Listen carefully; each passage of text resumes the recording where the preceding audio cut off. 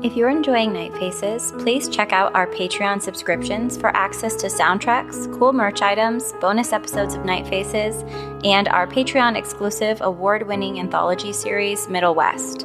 Fan support helps us to continue making these shows and is greatly appreciated.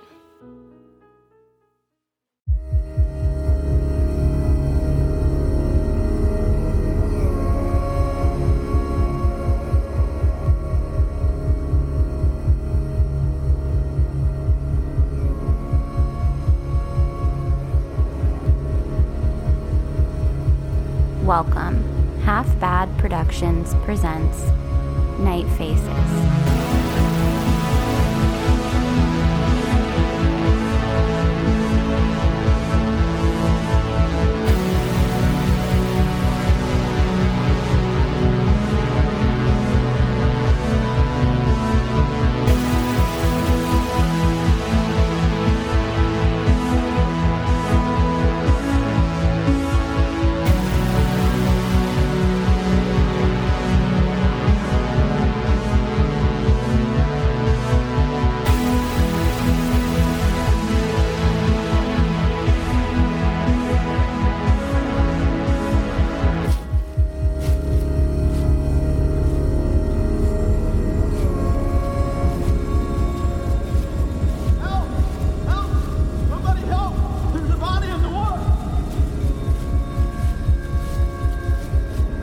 Episode 1, The Presence of Rage. I'm not sure I can start this early in the day, Jerry. Delilah, barely 19 years old, pushes a shot of clear liquor back across the bar.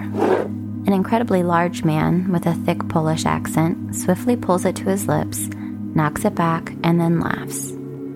He's wearing a collared camo shirt lined with tiny aerated holes to keep his body from overheating, though his brow is dripping with sweat already. The windows to the bar are open, and the heavy summer air slowly moves in and out without breeze, without forgiveness. "Oh, you are a good girl, I guess," he says with a harmless chuckle. Even his laugh is thick with accent. Delilah smiles and begins to stand, her feet now inches away from the sticky spirits lining the bar, not yet wiped clean. Her feet arched into 5-inch platforms, they balance on top of the slick surface as she snaps up with a certain amount of poise. Maybe from her years of ballet as a child, but mostly from her fear of falling 6 feet to the ground and breaking her leg like Michelle did 2 weeks ago. It's hard to strip with a cast. Delilah looks as young as she is. She always looked older than her age when she was a child, which caused all sorts of trouble. Now she has grown into her body, but holds that innocence in her face. Not hardened at all, but probably on her way there. She has high cheekbones and large eyes, the kind that sit a little deeper and won't fare well through the years. She has full lips and a small chin that's accentuated by her short haircut that keeps her neck a showcase. Slender, topless, a shimmering skirt made of 3 inches of sheer fabric hanging beneath her hip bones. Night Faces, the local strip club, seemingly named in the same fashion all strip clubs are named, but less offensive than Boners, which is about 30 miles east and pretty rough, employs Delilah 5 days a week. The establishment sits 10 miles off the main drag on the side of a county road with cornfields across the way. It's a small spot with a bar that has the best fried pickles around and wood paneling on the walls. A motel is attached with 10 rooms and 6 small cottages that are available to rent. The cottages back up to a large field that grows wild in the summer. Milkweed, goldenrod, and white daisies are scattered before a large pine forest where the property ends. The bar is at capacity every weekend. Of course, the entertainment helps, but Night Faces is as family-friendly as a strip joint gets. Husbands and wives come in together for the deep-fried dinners and dollar rail cocktails, taking leftover styrofoam containers home to the kids and driving down country roads with $10 worth of cheap whiskey in their system. Delilah has known most of the patrons her whole life, except for the occasional out-of-towner. Delilah walks away from the bar, away from Jerry, one of her most loyal regulars, who owns a small bar and grill in a sister town not far off, with an excellent fish fry. the bar transitions to a T-shape with a long peninsula for a stage. There are chairs and small round tables on either side, and then a longer horizontal stage with silver swaying curtains behind it. Above the stage, there is a neon sign that reads, Night Faces. Below it, a fluorescent silhouette. 4 faceless profiles, glowing each in different colors, with the light changing and dancing between them. Smoke hangs in the air and makes the silver curtains glow, while the neon sign, subdued by the haze, almost shines the words in double exposure, once clear and sharp with bright pink and purple, and then again a second more ghostly cast of Easter blues and soft lilac. Delilah disappears behind the silver curtain to a short hallway. On one side is a dressing room with 6 thrifted upholstered chairs, propped in front of large mirrors with round glowing lights, small vanities, each different than the other, and makeup sponges and glitter displayed across them all. On the other side of the hallway, there's one room with a dark curtain for a door. 2 stools, a small table, burned candles, the wax growing from the antique furniture like mushrooms from bark after days of rain. Delilah pops into the dressing room after quickly glancing at the curtained doorway, closing her eyes tightly and feeling a faint twist in her stomach of absolute dread.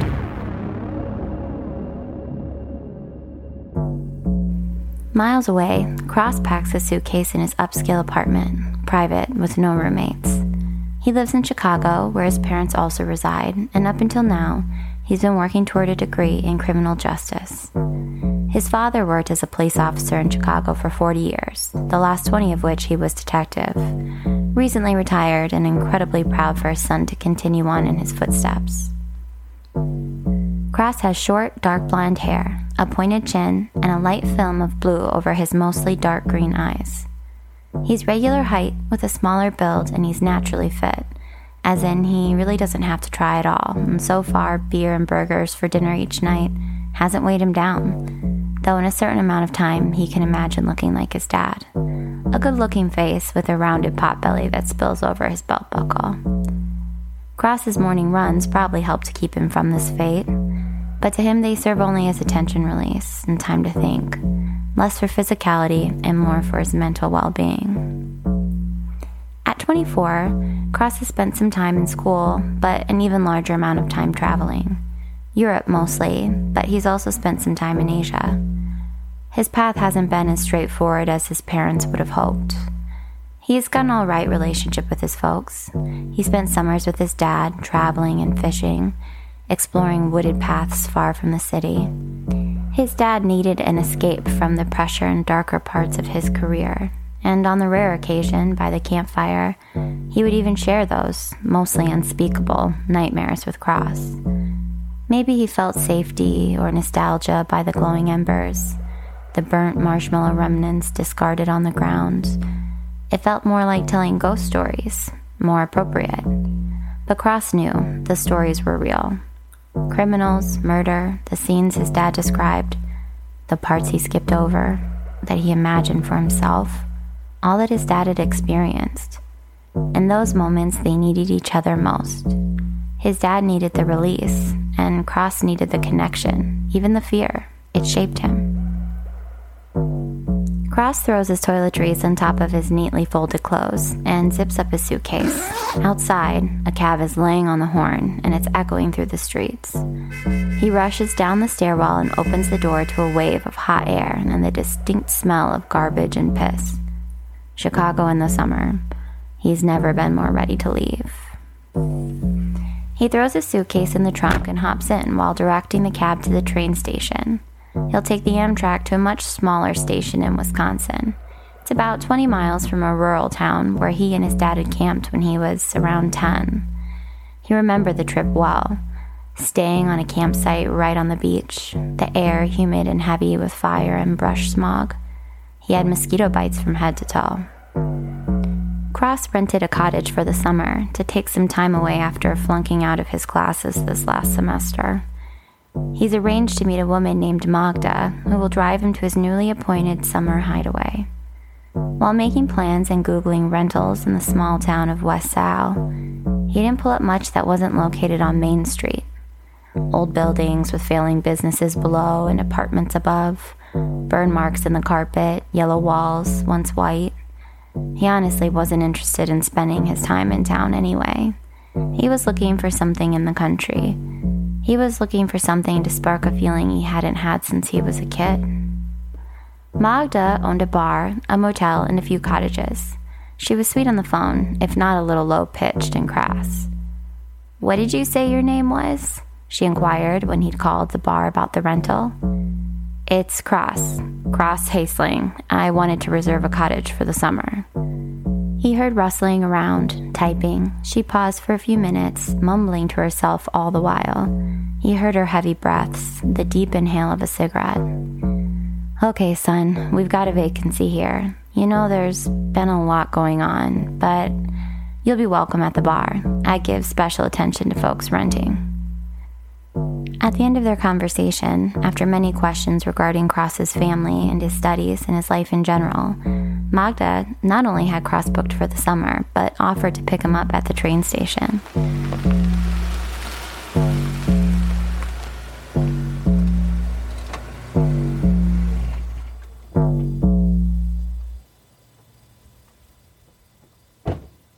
Magda was prompt to retrieve him, holding a sign with his name, although there was no one else there. "You didn't say how cute you were on the phone." "Oh, yeah, I like to leave that out. It's more of a pleasant surprise. Or, up for interpretation," he joked. Cross had gotten far with the shy bone that had a clever way of masking a certain amount of conceit. Magda walked over to him with open arms for a hug, as if she were a beloved aunt that he'd been visiting every summer for years. Cross embraced her, awkwardly, a stiff smell of harsh cigarette smoke overwhelming him immediately, married with a combination of deep fryer grease and musky Dollar Tree perfume. Somehow the mixture felt soft and safe to Cross, although not familiar. Not like his own mother, who had more of the person version of new car smell. Chanel, lemon cleaning solution, and boutique candles. Clean, crisp, sterile. Loving within reason, a tight grip on your shoulder during the family portrait photo session. Standing tall behind and above you, his mother wasn't emotional. She corrected missteps professionally. Cross didn't put her on a pedestal in his mind. He more so understood that she was the pedestal. Magda had dark, almost black hair, curled tight, not natural, swept up the base of her neck, her skin olive-toned, her eyes dark and deep green, but hard to see through the thick wrinkles in her large hooded eyelids, adorned with curled, jet-black, glued-on eyelashes. Cross imagined that she was pretty in her younger years, but not extraordinary. She's tall and very slim. Blue and green veins run down her skinny bare arms. "Hop in, honey. It's only a short drive." They made their way through winding country roads, forested hallways, and then open fields of corn and barns and oversized equipment. The air rushing around the car in a fury, with the windows down. Obviously no AC to speak of. Cross felt for a moment at peace with the distance between himself and his parents, and the city, the expectations, the failures, the trajectory of his life that felt so unnerving. He was ready to crack a beer and settle into something else. They pull into a gravel parking lot. The motel sign is on, but barely noticeable against the bright sun outburning it. There's another sign competing for visibility. Neon tubing, wrapping around into glowing cursive letters. It reads, "Night Faces." Below it, "Topless Dancing." And a silhouette of a woman, arched back, hair down, breasts pointed upward toward the blue summer sky. Magda looks over at Cross and observes his reaction. "Oh, honey, what? It's harmless. I love my girls, and we've got the best fried pickles for miles. Domestics are $2.50, but you can get them for $2 since you're staying with us for the summer. Friday night, $1 rails and a fish fry." Cross looks at Magda and then puts his head down to laugh to himself. "Comes with a roll and slaw." Cross looks up and meets her eyes again. They look knowing and eager at the same time. Sounds fucking perfect.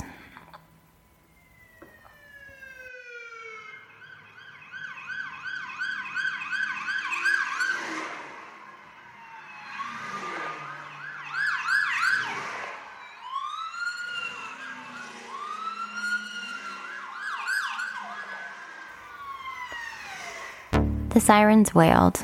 It felt right to hear the relentless screams in the air, held there by a light mist of rain that almost stopped and hung above the gravel parking lot, suspended just long enough to create an eerie echo of the sound, blue and red whipping around and around.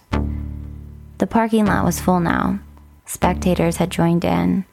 The cottages had emptied out, wives with robes barely holding on, rubbing the sleep from their eyes.